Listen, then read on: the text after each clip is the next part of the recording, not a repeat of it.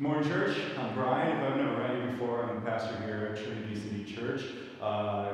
Kids, preschool, through first grade, you're dismissed for either preschool or children's church. Children's church kids can meet with teacher Beth right over here, and she will kind of congregate the kids over there and take them up to the second floor classroom. Couple updates before I pray and dive into the sermon series.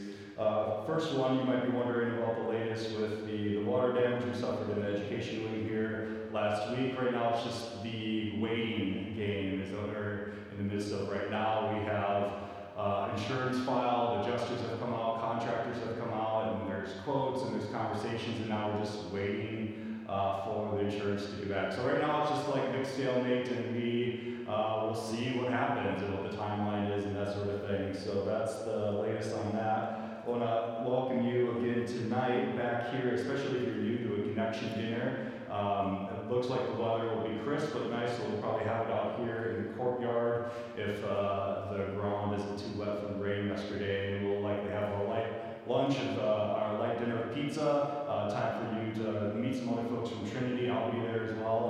Time for you and I to meet, and we'll talk a little bit about what it would mean for you to connect a little bit more here at Trinity City Church. So please come back here 5 o'clock and join us for that. The sermon series we're into right now is called A Wonderful Life, Waking Up to the Glorious Light of Restoration. The sermons at the beginning of the sermon series, it's 10 weeks, has been laying the foundation of the storyline of Scripture, of how there's God who is our highest good, that all things are created with purpose, all creation has purpose in light of who God is, and we have purpose to enjoy God and to love Him. And then last week's sermon, we talked about how those purposes have been ruined by sin. And so today's sermon looks just right at the gospel of Jesus Christ as the answer and the declaration of good news to all these things. And then after this sermon, the rest of the series, except for the very last one on week 10, will essentially ask the question, all right, what is your salvation for? You believe in Jesus, He has raised your dead faith to new life. Now what? And we're going to look at different areas of church and relationships, work, and culture to consider the mission of God in every area of life as we participate in the wonderful life and this mission of restoration. So that's the sermon series. Let me go ahead and pray before we dive in. Living God, help us all to hear your word and your gospel declared right now. Open our hearts so that we may truly understand it, and understanding that we may believe, and believing that we may follow in all faithfulness and obedience, seeking your honor and your glory in all that we do. Through Jesus Christ our Lord, we pray. Amen. More than likely, you're dealing with a lot of bad news. That's usually a lot of my conversations that I have with you and folks outside of Trinity is that the news cycle and your personal lives is dominated by bad news. And just to make this point even for myself again this morning, I just took a peek at NPR's website just to see what are the big headlines. And the main three was dominated by bad news, and as you can imagine, we're also dominated by COVID-19. Some of the highlight headlines was COVID is at its highest in active cases for all of 2021. It's peaking right about now in our state, in our nation. 700,000 deaths have happened because of COVID. And then there was another headline in a piece that highlighted the impact of all of this on our healthcare workers and how many of those in healthcare are struggling now with burnout because of everything going on. And that's just 3 headlines of the many that I could have highlighted. And each of these things are important. Each of these things deserve our care, our prayers, and our action. Yet bad news is dominating. And that's just one news page. That's just one example. You scroll your social media, and you'll likely hear more about the failure of political leaders or church leaders. You'll hear about the division in our country, about everything and over anything. And you'll probably hear about a handful of very personal and specific crises that people are going through. And it's overwhelming. And I didn't even mention, most likely, all the very personal things in your life that are sad and heavy that you're thinking about right now that is overwhelming your life because it's bad news or it's sad news. I long for good news, just like you. I long for good news. And I'm not just talking about alternative, happy stories or news reports that are more optimistic. Those are good. That's good news. Those help, but they don't fix the bad news. They don't give hope and something really objective to hold on to when you do have so much that's weighing down your soul. What we need is real good news. What we need is to hear the gospel of Jesus Christ. As many of you know, the word gospel means good news. And the gospel isn't good news in the sense that it's some partisan opinion piece, but it's rather information and an announcement of something that occurred in the reality of history. Good news is not a good opinion. This is a good fact, an objective reality of what God has been doing in our lives and in history. Originally, when the word gospel was being used in ancient time, it had a very secular meaning, a very common meaning. It would be used to describe the situation where maybe your people or your nation have went to war and you're in this ongoing conflict, and there was this decisive battle that was happening, and then a witness of what happened at that battle brought the news back to you. And if they brought gospel back to you, they would announce that your nation won. The war is over. Life can go back to restoration and peace. So they would bring gospel. They would declare something that happened that has good news and a bearing on your daily life. And in addition, the gospel is good news because it's not the type of news that has little impact on all the other bad news that I mentioned. This is the type of news that gives us hope, that one day things will get better. In fact, they are. It's the news that is the answer and the solution to all the bad news and all the sad things that we experience each and every week. So this is what we're going to do this morning.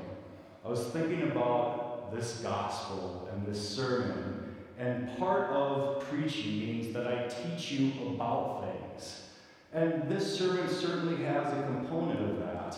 But more than that, I think just for you to, again, be reminded and also feel the power of the gospel, all I am simply going to do in this message is proclaim it and tell the story of the gospel and let the power of the gospel do the work on your souls that it's intended to do. And this is the power that breaks out revivals in neighborhoods and cities. It's what lifts up the discouraged soul. And if you don't believe today, this is the very message that may be the instrument that God is about to use to change that and to get you into the waters of baptism to declare your new life. So that's what we're up to. We are going to declare the good news of the restoration. I'm going to use Colossians chapter 1 to guide us through there. Look at Colossians 1:15 through 17. This is all gospel. The Son, Jesus Christ, is the image of the invisible God, the firstborn over all creation. For in him all things were created, things in heaven and on earth, visible and invisible, whether thrones or powers or rulers or authorities, all things have been created through him and for him. He is before all things, and in him all things hold together.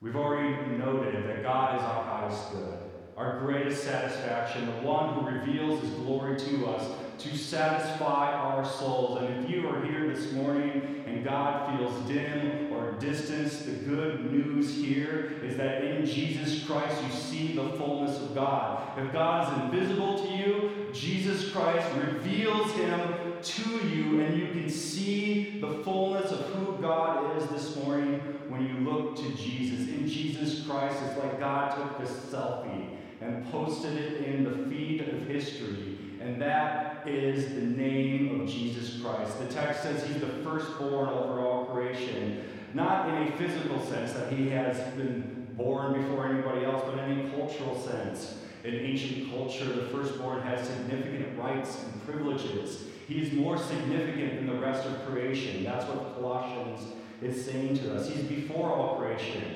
In fact, he is eternal.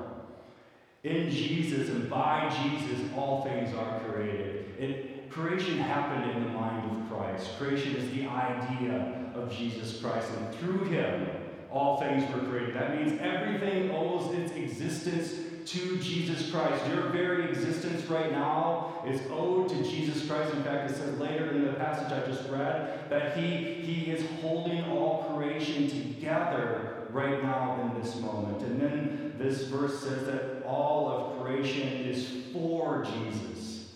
For Jesus. Everything is created by the Father to give himself and the Son glory and praise. You look into a Hubble telescope and everything that it sees is for the glory of Jesus. You look at the most microscopic things in all of creation under a microscope, and it all exists for Jesus and his glory.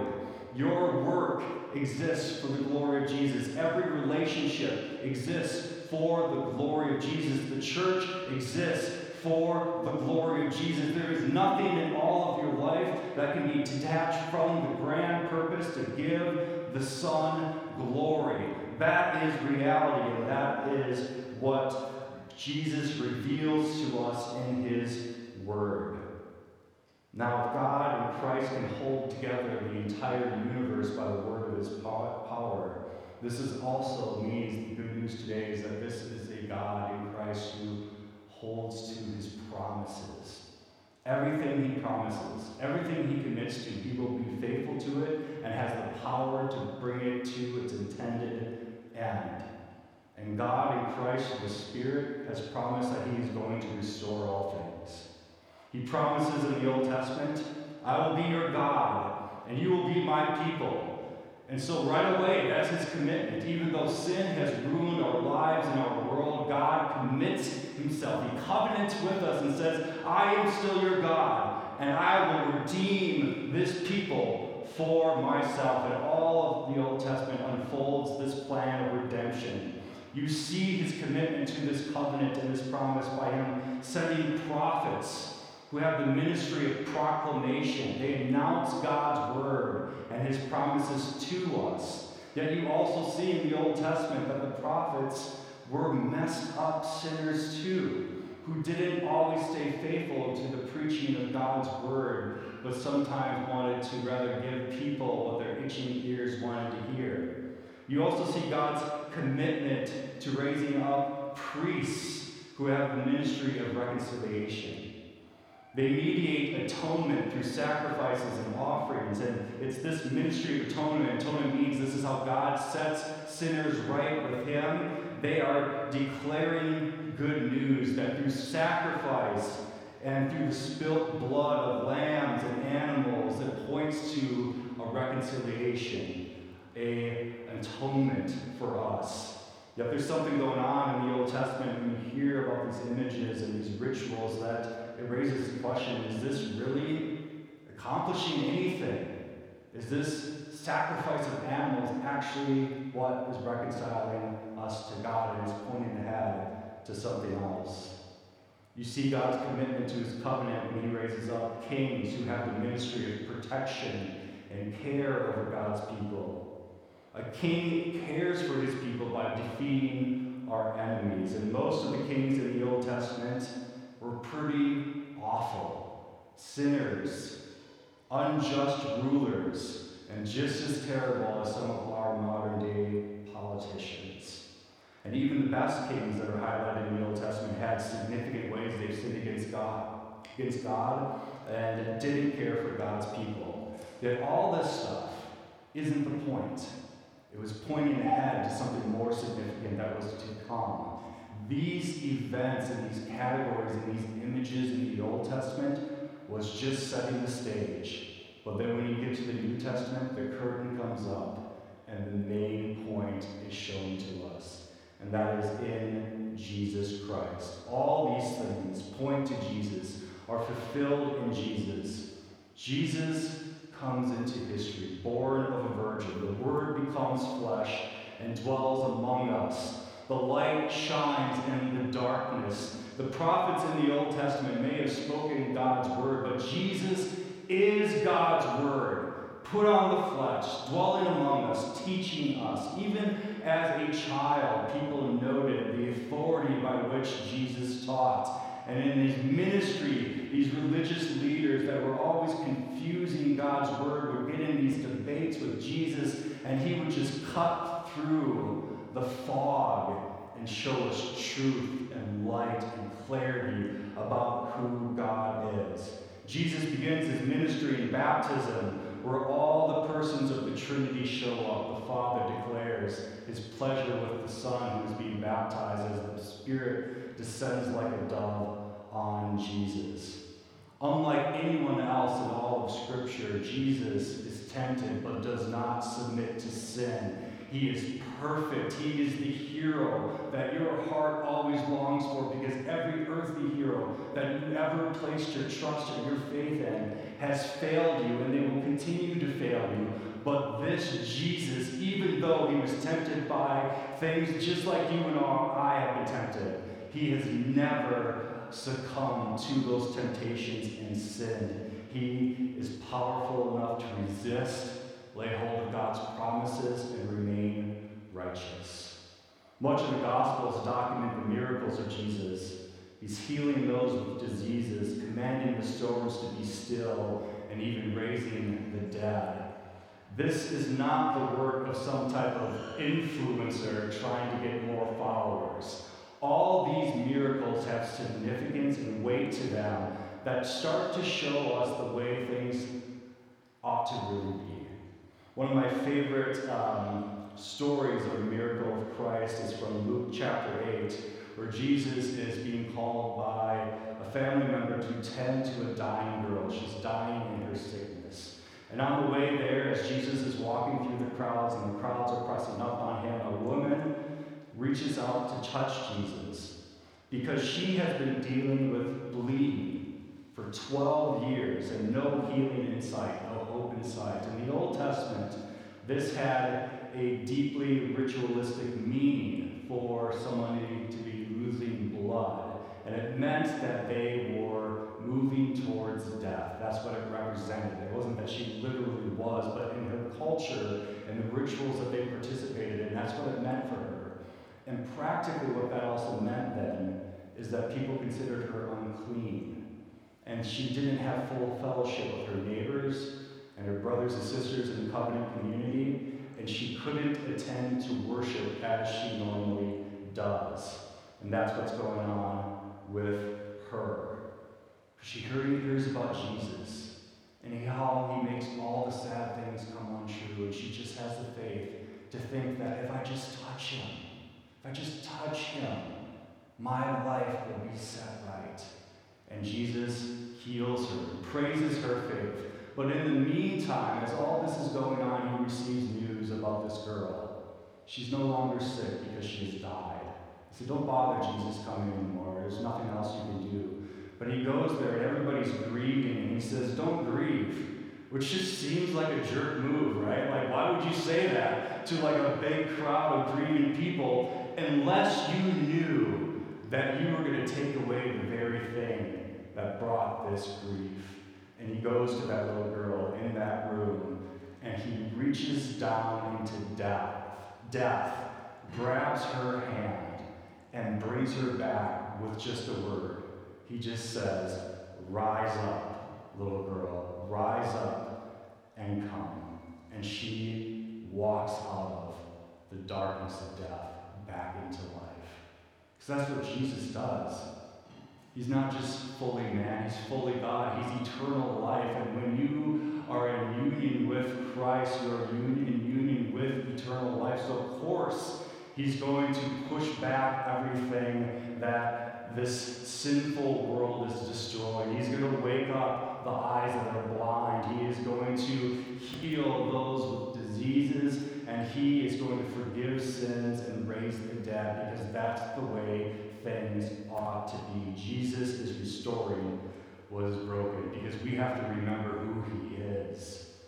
Colossians 1:19, for God was pleased to have all his fullness dwell in him, We forget the absolute miracle of that statement is. We think about the miracles that I just mentioned, the miracle of Jesus raising from the dead, but none of this makes sense if we forget that in Jesus Christ, in this human body, all the fullness of God dwells in him.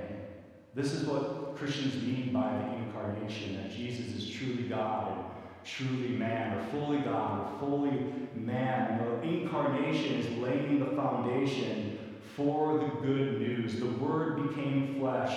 God took on our nature in order to restore our nature and all of nature. The Son of God became man in order to restore humanity.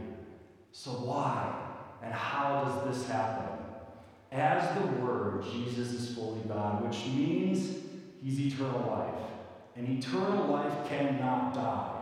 It wouldn't be eternal life if that was possible. It's impossible for eternal life to die. But eternal life puts on flesh, a body. And as we know because of our experience, our bodies break down. Our bodies are tempted. Our bodies are capable of death. And so here you have the doctrine of an incarnation at the beginning of the gospel, fully God and fully man.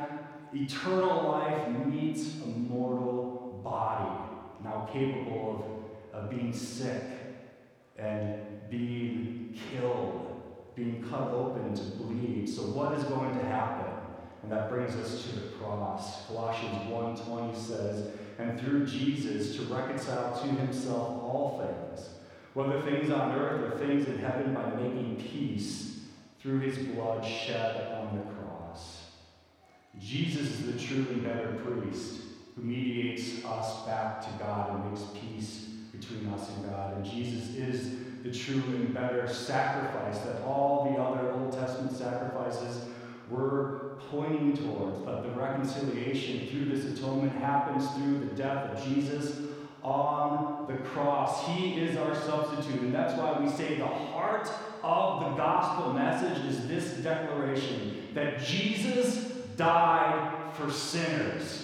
Sinners like us. That's the heart of it. That Jesus took our place. That Jesus is our substitute. And there is a deep, significant, eternal reality there that is being declared to us. And there's so many images in the Bible and images in our experience of life that just scratch the surface of us, that stirs our heart and stirs our souls, because we not only want it to be true, but we know it to be true, that Jesus died as a substitute for our sins. We think about how this is true in other areas of life or in other images of Scripture.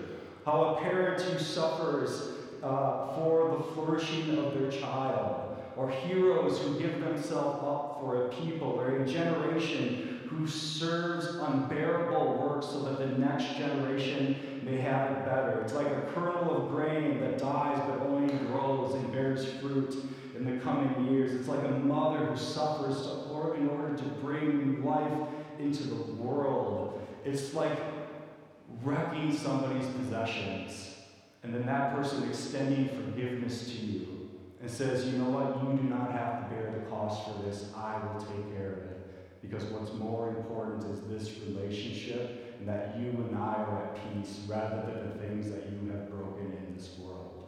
That is substitutionary atonement. That is the heart of the gospel, that Jesus died for sinners. And we may not fully wrap our minds around this reality, and sin may even distort our ability to wonder at it. Yet by faith we're grateful for it, and by faith we can rest in it and rejoice that this is what divine love looks like. This is what eternal love and life does. Lays down its life for us so that we may have life forever and ever and ever. Colossians 1:20 says that Jesus reconciled what? Just you to himself? No, it says Jesus reconciled all things. And the gospel declares the good news that in Jesus and his work on the cross, he restores faith. He restores our nature so that we become truly human in the way that we are meant to be. And he restores all of creation, that our dead bodies will rise from the grave and we will exist in a new heaven and new earth. Jesus died on the cross for this. His flesh did bleed, and he descended to the dead. But this is how we know the story ends, Colossians 1:18. Jesus is the head of the body of the church. He's the beginning and the firstborn from among the dead, so that in everything he might have the supremacy. Jesus is the firstborn from the dead. He raised from the dead, the first to do so. He offers that good news to us as well. He reconciles us through his death, and he defeats sin and death through the power of his resurrection, and that we too, like him, will not be defeated by sin and death, but we will be raised to new life in him right now and in the fullest sense in the end of days. Jesus is also the head of the church. He has authority over every single local church. He's our sustaining presence. And the church is a community that follows the commands and the ways of Jesus. He is the reason that we exist. He is the reason for our mission in our life. And each one of us, all the people of God, are united with Christ because of his death and his resurrection. And because of this good news, we may have the wonderful life. We may have experience and the joy and the blessedness of knowing God in Jesus Christ, and all the blessings that come from God to us are unleashed in the gospel of Jesus Christ through the power of the Holy Spirit. What the Spirit does when the gospel is proclaimed is trying to take believing hearts back to their union with Christ, and those that are struggling with belief to come back to our union with Christ. Because when Christ dwells in us through the Holy Spirit, that power that raised him from the dead is among us. One of my favorite illustrations of this comes from a church father, where like our experience right now being in this world ruined with sin, it's like we're in this house surrounded by all our enemies that are about to take us out, surrounded by sin and death and the powers of evil. They're all around us, and there's nothing you can do about it. You are completely helpless. You go outside of this house and they will take you out. In fact, they're about to come in and do that to you. But the good news today is that through the power of the gospel, and since Jesus raised from the dead, the King is alive. And the King can dwell in your home. And if the King is dwelling in your house, it does not matter what enemies are surrounding your house that desire to take you out.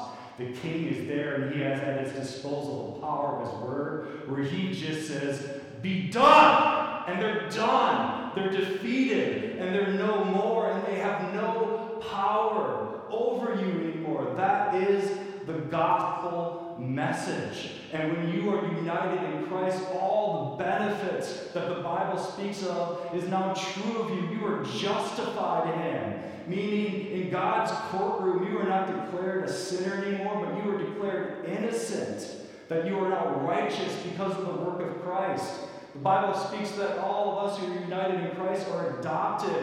We may have been orphans because of our sins, but the Father in heaven through Christ and the Spirit has also said in that very courtroom, he is not only declared innocent, but declared to be mine as my daughter and my son.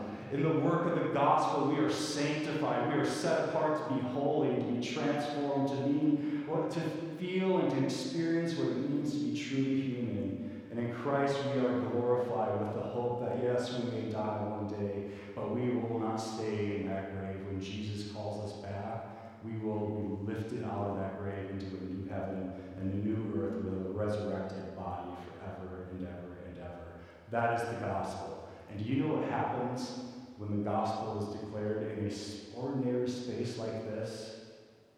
Powerful things happen. Because there's not just a human element to what's going on right now. There's a very real spiritual component to what's happening right now. Because Jesus raised from the dead. He's alive. He poured out his Spirit on the church. And that is still active in our lives and in our neighborhoods and in our city and in our world. And when the gospel is being proclaimed, the Spirit is working. The Holy Spirit is convicting, producing faith, and awakening our souls to wonder again at the gospel message. So how do we respond? And both believers and those who have yet to believe respond in very similar ways. There's three different categories that I want to highlight in concluding this message that speak to the reality of what happens when the gospel is being proclaimed. One thing that's happening right now is the new birth. Jesus says that it's so profound when the Spirit blows into a room and blows into our life that he describes it that it's like being born again, that you are brand new, everything has changed, you have a new beginning, a new life ahead of you, and a new humanity to look forward to. You are born again when the Spirit comes into your life and awakens your dead soul to these realities, and Jesus says that happens when the gospel is proclaimed. Conversion happens, which means there's a change in our wills. You may have come in here today, and maybe your affections for the things of Jesus and the gospel are very low and very unhealthy. But one of the promises of Scripture is simply when the gospel is proclaimed, the Spirit shows up and changes our will. Or maybe you have a will today that has never believed in Jesus ever, and you don't even know how you can get there.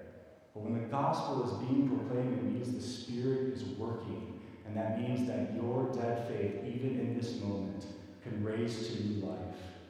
And then there's a calling that happens, where we are all now called to respond to the gospel, the reality, the good news. The victory has been just proclaimed to you again. How do we respond to that? And we all respond either as believers or new believers the same way. You confess with your mouth that Jesus is Lord and believe in your heart that Jesus raised him from the dead. You respond by repenting and turning away from your old life and your sins that continue to grip you, and return to new life in Jesus Christ.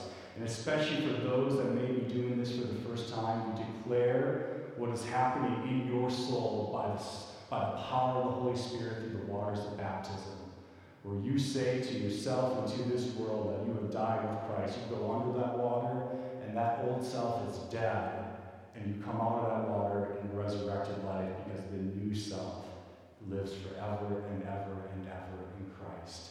And if that is you here this morning, you believe in this gospel, or the Spirit has stirred your heart to believe in it for the first time, let's get you baptized. That is a calling, a response. If you believe in Jesus and you've never been baptized, let's do this next Sunday, because that is a proper response to the gospel message. Believe in your heart that Jesus raised from the dead, repent, and be baptized, because the gospel is being proclaimed. And I don't care what kind of bad news you came into this sanctuary with today.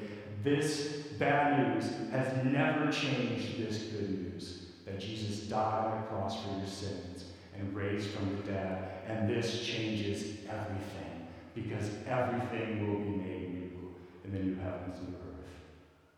Let's continue to celebrate, brothers and sisters, by turning to this table. We celebrate communion every week because it's another way for us to proclaim the gospel. Sorry, can we just pause for a minute and just pray for that? Whatever it is, just pray for it.